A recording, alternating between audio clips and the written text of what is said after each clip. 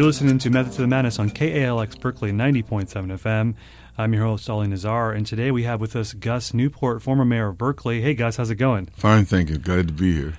Thanks for coming in the studio. And Gus is going to be with us today talking about his illustrious career. He's had so many different amazing experiences and achievements, a civil rights leader, a beacon of the left. He's been involved in so many different things. So I want to ask you about a few of the different experiences you've had, Gus. You can educate us. First, I want to start in Boston and with the Dudley Street Project. It was already underway when I got there. I was the mayor of Berkeley for 2 terms, 8 years, and decided I didn't need any more. I was invited to the University of Massachusetts at Boston as the first senior fellow in the William Monroe Trotter Institute.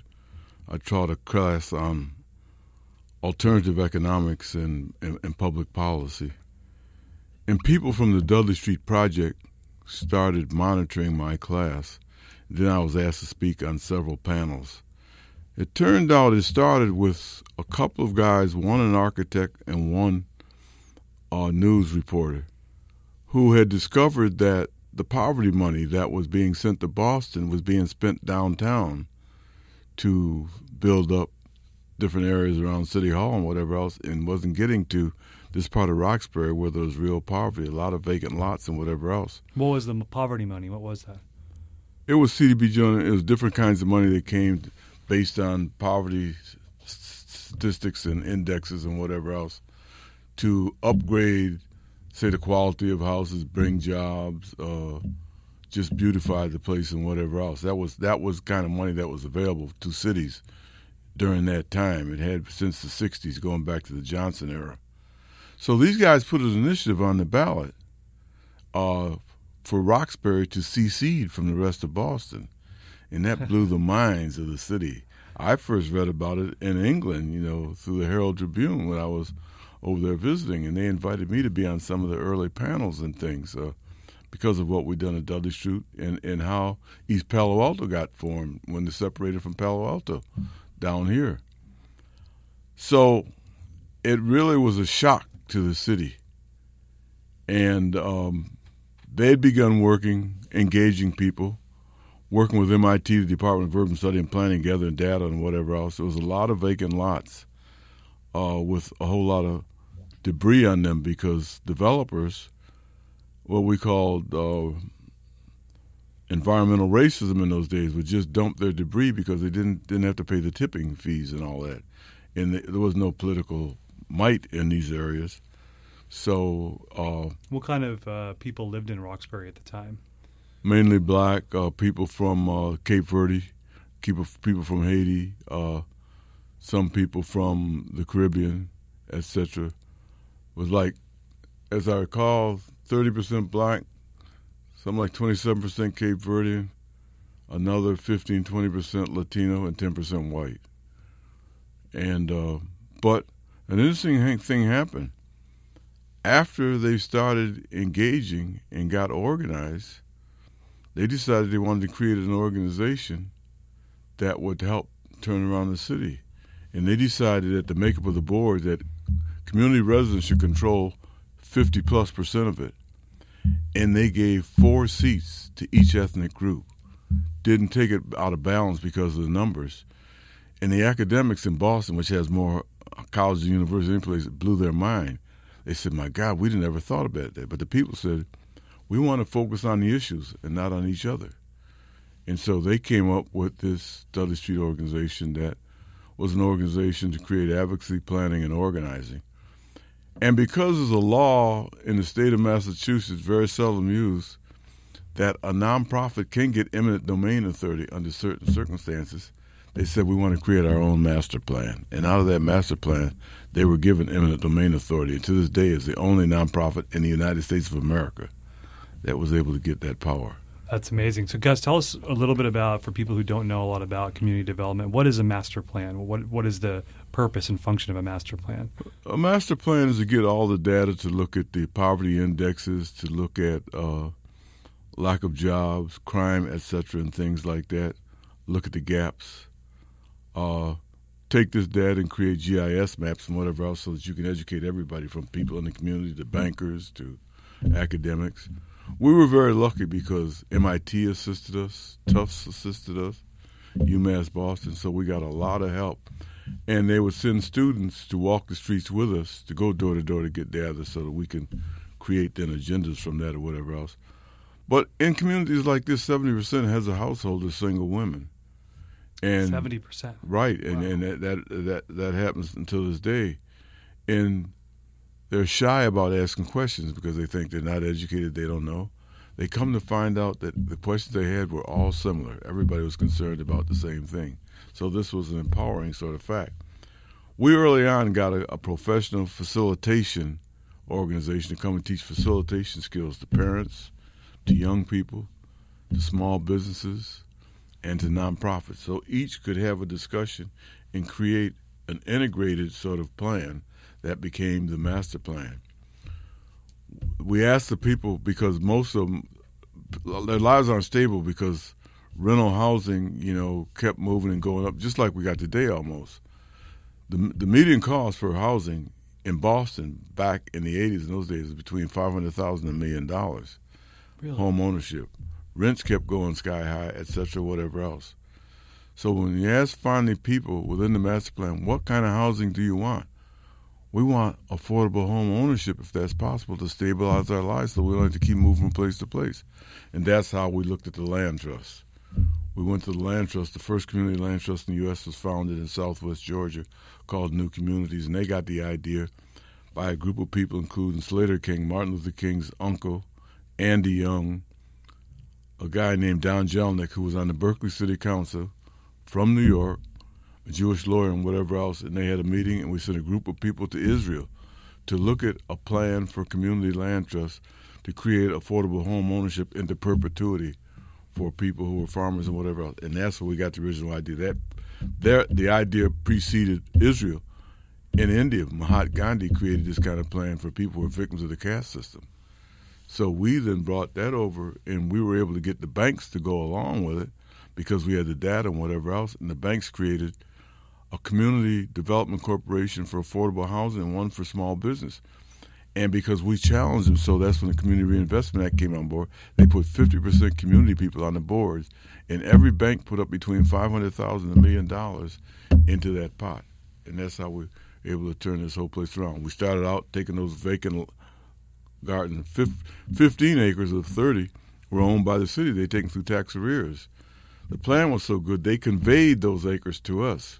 Wow. And we got them to mitigate the taxes. Then we used that as collateral to get a $2 million program-related investment from the Ford Foundation to purchase the other 15. And all that became collateral with other kinds of subsidies and whatever. So this is housing built into perpetuity for people with limited incomes. Yeah, and it's such an interesting story, especially in today's time where we're struggling with the concepts of affordable housing, and the mayor's race here in Berkeley is kind of centered on that topic. But all throughout the Bay Area, it's a big deal. And what I think is so fascinating about kind of the innovations in your career, Gus, is your ability to kind of help ground up movements like this. This is very much the story of the Dudley Street Project seems to be this facilitation of a bunch of the local neighborhood people and being able to take control of their own kind of future through the acquisition of real estate and the building of this thing. For people who don't know what a community land trust is, can you explain to us kind of what does that mean? A community land trust is a nonprofit organization which has a board. The land is taken into perpetuity by a plan to build, could be affordable home ownership, could be some co-op, it could be farms, it could be a variety of things based on what people think they most need. But that land, like I said, is kept into perpetuity, which is 99 years, to be utilized for something like that. So then private for-profit developers can't come in and just take it or push people out or whatever else. If somebody who owns a home in a land trust gets on their feet and generates better income, when they sell it, they can't take out any more than 25% profit based on improvements they made and whatever else. Of the house itself. They don't own the land, house itself, right? Yeah, right. The land is owned by the nonprofit organization. So it's a way to kind of create some shared ownership over us. And this was a big, you said it's, how big was the geographic In this area? case, it was 30 acres in the beginning, but it was sort of in the same area, sort of a blanket approach. It grew because other people, including people who even owned their own homes, wanted to move into it.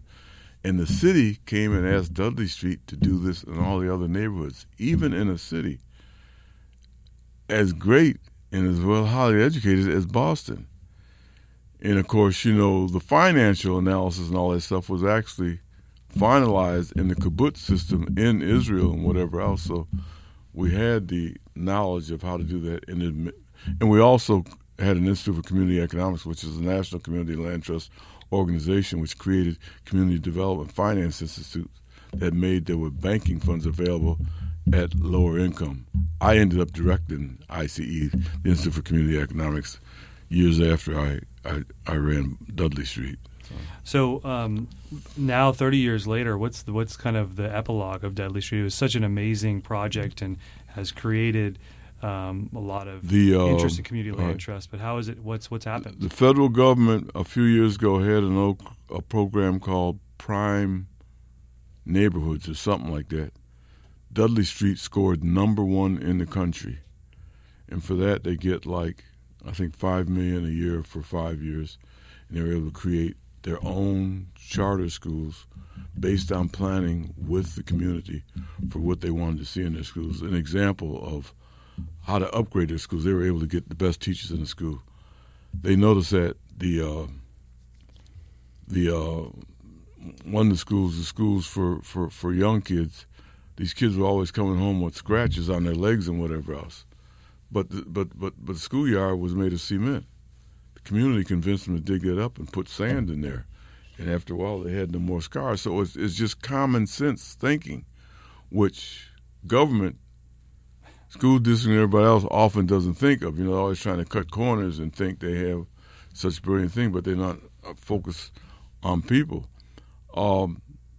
We had a lot of young kids who were in our junior group get scholarships to Dartmouth and places like that, and they came back and continued to work in the area and whatever else, and people began talking about that. My God, how did you happen to do that? We were able to get them scholarships. That was just when student loans were starting to come online. And, as you young students know, student loans it's criminal. I mean, when I taught a graduate course at MIT, I couldn't believe some of these young people coming out of college with student loans of $200,000, $300,000, $400,000. It was just terrible. So from a movement standpoint, those are the kinds of things you got to focus on. We're talking to Gus Newport. He's former mayor of Berkeley and has done so many different things. It's hard to explain them all, but we're talking about one of his major accomplishments is facilitating the Dudley Street project in Boston, a community land trust that is still going strong to this day. One of the questions I have for you, Gus, kind of closing up that chapter, is the governance structure you talked about, which is really innovative, of having community members who are kind of at the controls of a nonprofit that owns a bunch of land. How did you guys set up a sustainable structure to keep it that way? Well, like I said, 51% of all had to be community residents. We also had board seats for small businesses, for representatives of churches, for some nonprofits, and a couple of seats even for elected officials, though we never filled those. And so everybody felt that they had a role, and you could have and also, the land that was conveyed to us from the city, we call a 4x4 committee, 4 of the board representatives, 4 representatives from the city. So we made common decisions on how to disperse that land, at what time, and whatever else. So it was a learning situation for everybody. So it's the way that the actual nonprofit is structured, is that structure has kept that authenticity of representation all these years, 30 years later. And that was written, and as we learned new things, we would amend it from time to time, things that were more creative and more beneficial. But that's it. It's a constant analysis and learning thing. And today, do you know, the community land trust model, which is so successful in this instance, are there a lot of other ones in the country today? There's about 400. I just came back from a conference in Park City, Utah, a month or so ago, and it was very, very, very pleasant. A lot of people participating, etc. We had a little bit of concerns because the name of the national organization now is used to be Grounded Community Solutions. the name got changed to Grounded Solutions, and that's because 3 of the sponsors is Fannie Mae now, Wells Fargo, and Citibank. So I'm going to go in back and challenge that, and I think with the likes of Wells Fargo and them, they ought to be glad to get whatever they can to clean up their own. Yeah. Well, we're talking to Gus Newport, former mayor of Berkeley. This is Method to the Madness on KALX Berkeley 90.7 FM. And Gus, let's rewind a little bit in terms of your timeline of your career and talk about the time when you were elected mayor originally of Berkeley and kind of how that story came about, because that was another kind of innovative time in a political environment that I think is a very interesting story to tell, especially with this political season we're in right now. Well, I first came to Berkeley in 1968. I was working with an organization called United Research and Development Corporation in New York that was working with the Department of Labor on the new jobs programs and whatever else. I was sent both to Puerto Rico to do some job development programs as well as out here to California. And then I worked in Puerto Rico from 1971 to 70 for the Department of Labor. And a friend of mine was running federally funded programs and things for the city of Berkeley and invited me out to help them with some assistance, youth development jobs and other kinds of things. And I did a wage comparability survey for nonprofit organizations in both Berkeley and Oakland to look at the compatibility of wages they were receiving and whatever else.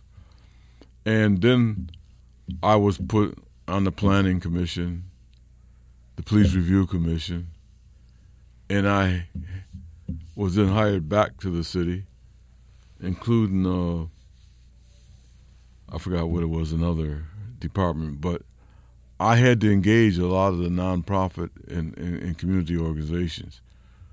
I worked with BCA to reorganize their whole status. And we wrote a manifesto saying what all services city government should provide and whatever. And Berkeley's first black mayor, Warden Widener, was in office when I got here.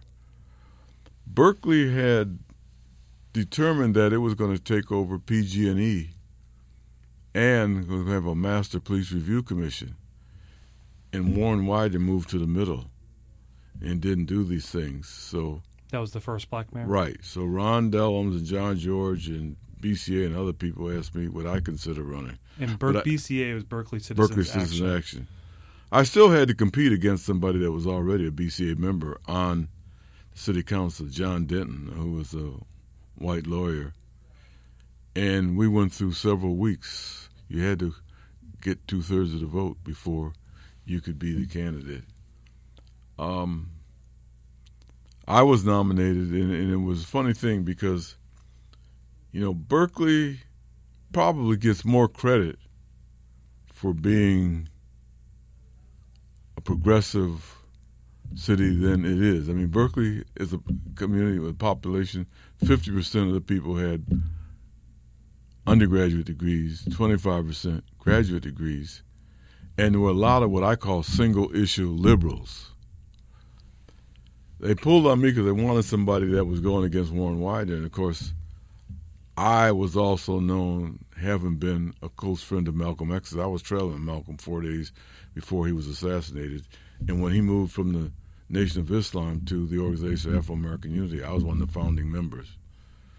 So I was fairly well known for some of those things. That's why we're doing this documentary now, because the country does not yet know how Malcolm and Martin Luther King were coming close together, and Malcolm had given up violence and was moving to the civil rights movement, and he and Martin Luther King were about to go before the United Nations to file a suit against American hegemony, imperialism, and colonialism.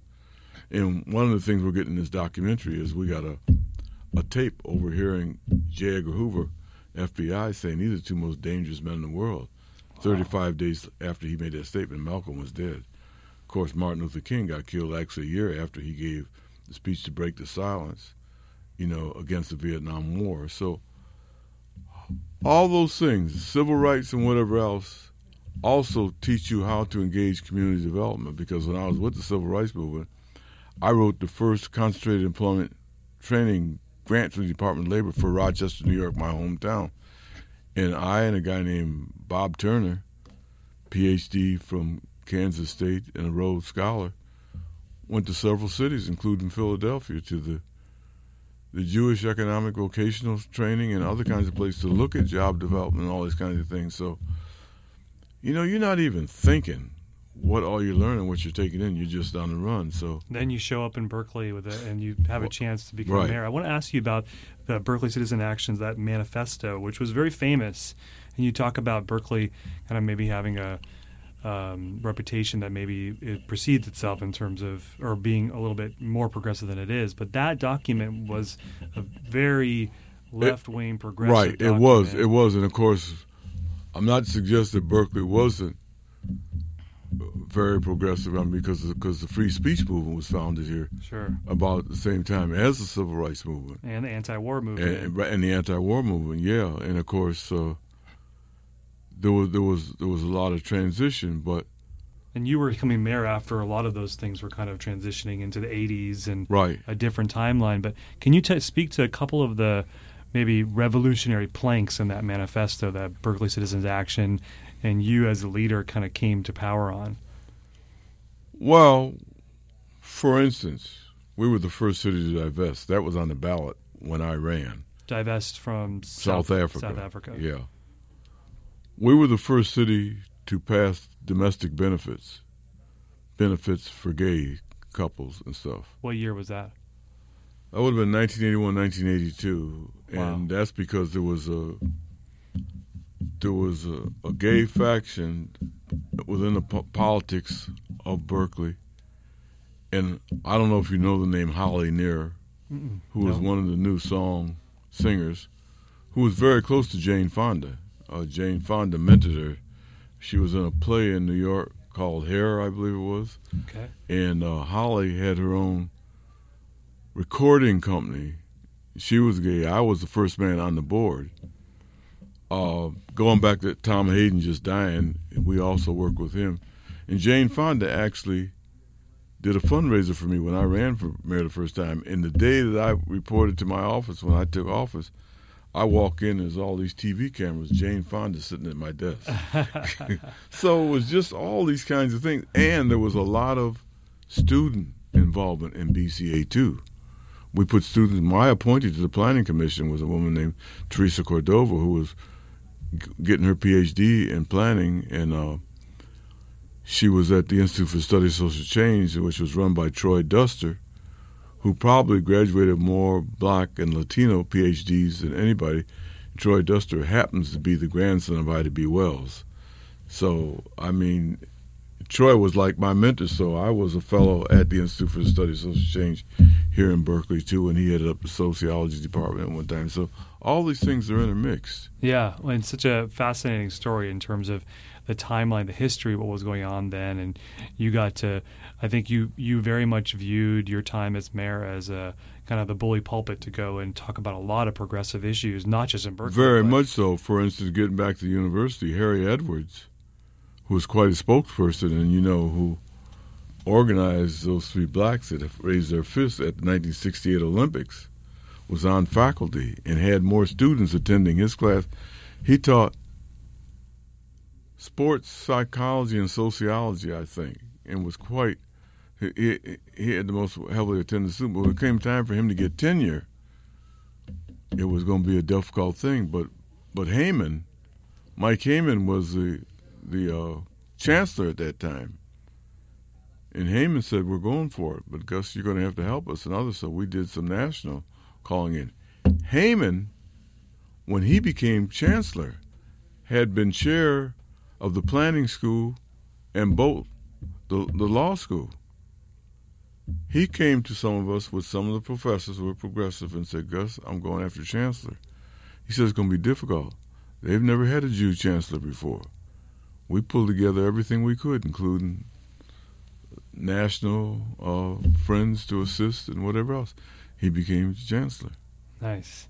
Well, it's so much. I mean, you've broken down so many barriers in your career, and I want to not end this interview without asking you about kind of where we sit today. It's 2016, And so many of the issues that you fought for in your civil rights career are still persistent today, even though we've had a black president. So we've made progress.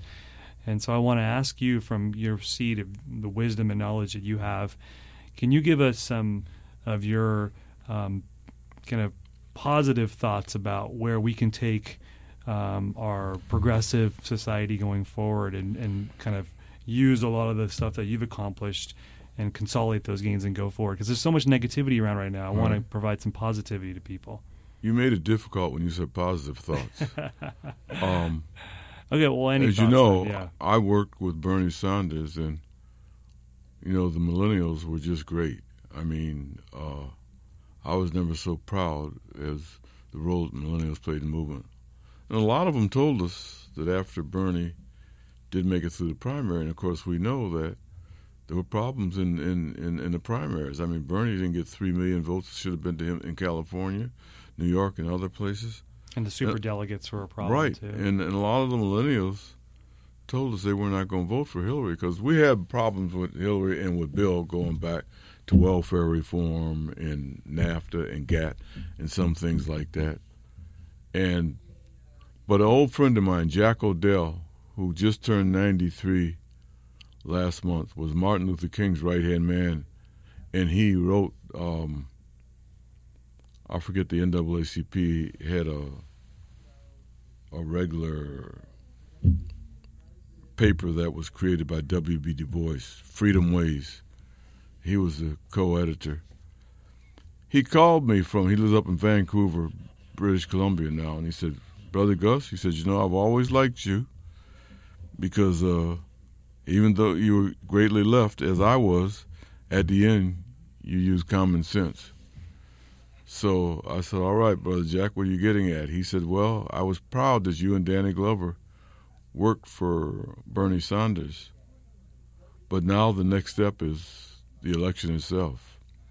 He said, "Remember you and I used to talk about when you got drafted in the military, when you reported to Louisiana,